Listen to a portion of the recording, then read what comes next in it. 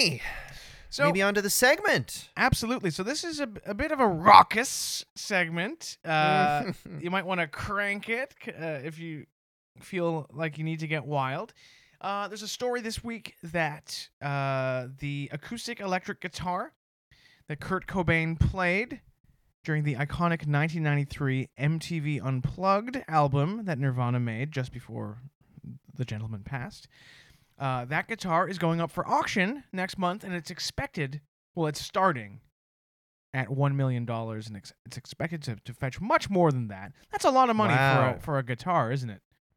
So we thought it'd be funny, given this, outrageous price for this Kurt Cobain guitar, to take a look at some other exciting items that have fetched a lot of money on auction for this segment called The Landlord and Tenant Podmess presents Rock and Roll Auction. I can't wait to hear what fun music you're going to insert into here. Yeah. I'm going to start with a Canadian rock piece of rock history. You know the Canadian rock legend Kim Mitchell, obviously. Obviously. He did Go for a Soda. He did Rock and Roll Duty. He was in the iconic 70s Canadian glam prog band Max Webster. But did you know that in 2015, at a Canadian auction, a very rare lock of Kim Mitchell's hair fetched $85,000? Wow. 85,000 big ones. And it's rare because, this stuff is scarcer than the dodo bird. The guy's been bald since the early 90s, right? Not a follicle of hair on his head. Wow. Yeah, that's right. Yeah. That would be such a rare find. That's a great point. I didn't think about that. Yeah, and in addition to its rarity, they say that whoever possesses the lock of hair will have good fortune. Oh my goodness. Yeah. Wow. That's cool. So You almost want, there's some mysticism to do with his hair. Oh, there's a lot of mysticism to do with For a his long hair. time, I think he was bald at the top and had the long, beautiful, flowing hair down the sides. He absolutely did. He rocked And that he wore look. a ball cap Yes, to yes. hide the bald part. Yeah, but everyone knew. Everyone had, everyone at least had a hunch that there was something funny going on under that hat. Do you think that's sexy, long, flowing hair with a bald spot Absolutely. I on mean, the it's top? it's a look that many men continue to pull off in an exciting way. Yeah. Yeah, you're right. You always see on the catwalk handsome, hot male models with that long, straight hair and then a big cul-de-sac bald spot on the top. It's like, Or you know, like in CW shows, there's always this hot young stud with long, long, straight hair and the big bald spot on top. go to any gym in the world and you'll Yeah. see mostly the guys there look like that. That David Crosby, Kim Mitchell, Gallagher style. Yeah. Yes, Gallagher. Yeah, it works. It really, really works. Yeah. If you're balding, you must let your hair grow as long as possible. Yeah. It's the only way. It's wonderful. Well, great one, Mike. Here's my first rock celebrity item that was auctioned off that I thought was pretty notable. And that was something from Mr. Brian Adams, a certain guy we talked about last week who got in quite a bit of trouble Yes. for, tweeting some objectionable things. Anyway, Brian is a Canuck. He's written some killer songs, and so he's not all bad, And he also actually donated a really nice, interesting item to auction.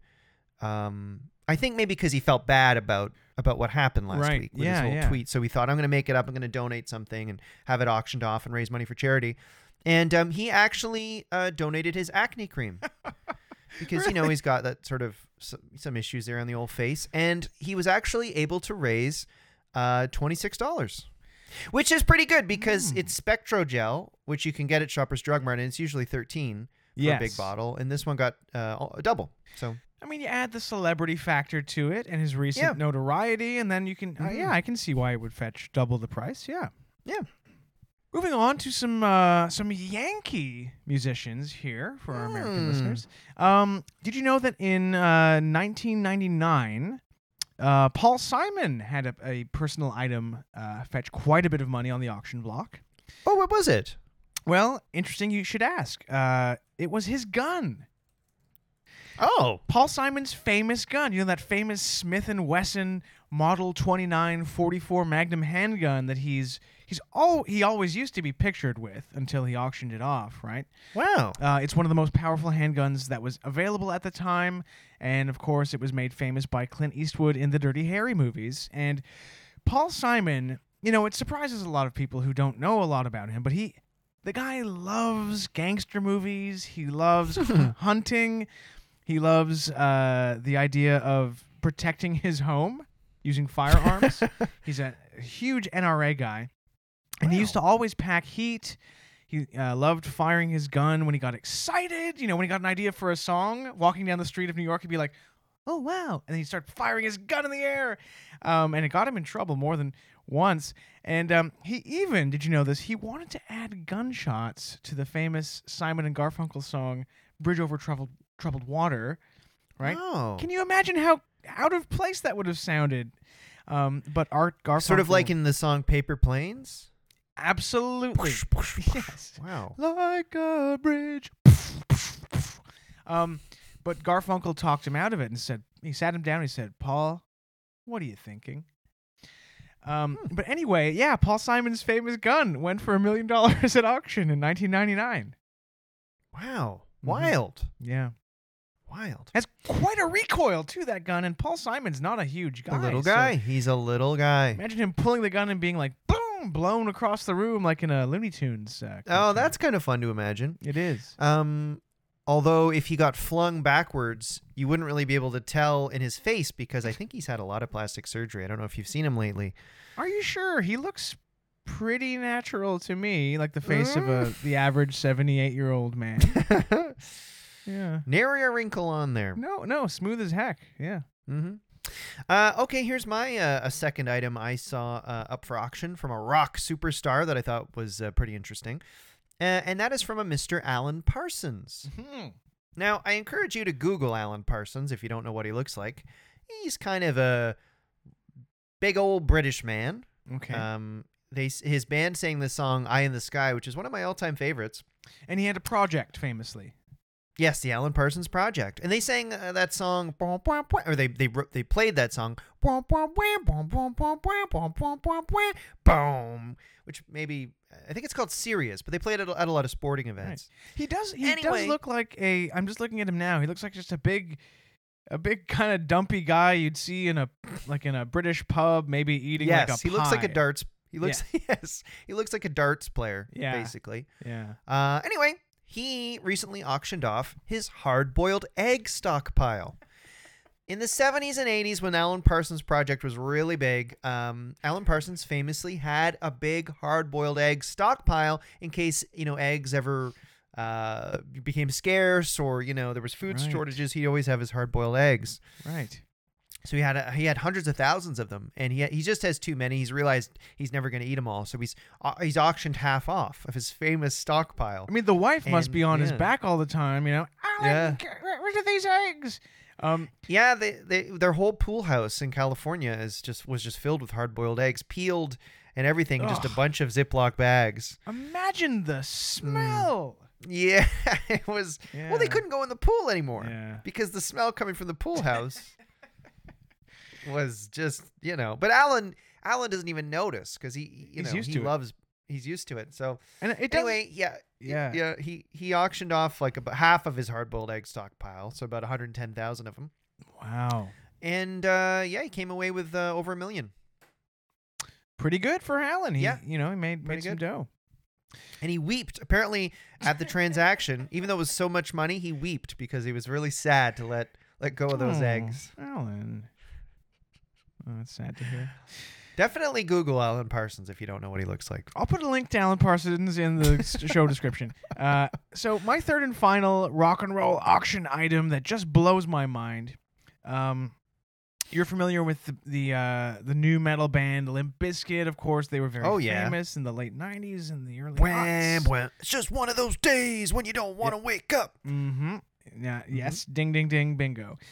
Well, in 2006, did you know that the hot dog that inspired Fred Durst to name the Limp Bizkit album chocolate starfish and the hot dog flavored water fetched $4 million at auction. Sotheby's. Wow. Yeah. Yeah. Wow. It's an interesting story. In 1999, he was going for a stroll. He was out of inspiration, right? No idea, no new ideas for rap rock songs. And he went for a stroll on Venice Beach, right there in California, and he was hopeless. Some say he was gonna just walk into the ocean, but then he walked by a hot dog vendor, and he smelled what was cooking, and he bought a hot dog, and he said, I'll have the works, buddy. I'm talking pickles and onions and relish and ketchup and mustard and some cheese, right? And the hot dog was so good that Fred thought, what's this? And he started getting all these crazy ideas for songs and the album that he wanted to make. And he was so thankful to the hot dog that he didn't finish eating it, and he put it in a Ziploc bag and took it home, and he never finished it. And that hot dog, it went on to get $4 million at auction. Wow. Because I always thought the album Chocolate Starfish and the Hot Dog Flavored Water was sort of a body sex, reference, Well, I wouldn't put it past Fred to add, those layers to it, but the origin of that album's title is a lot more mundane than you might Interesting. Think. Yeah. I love that song Break Stuff. Yeah. Give me something to break. Though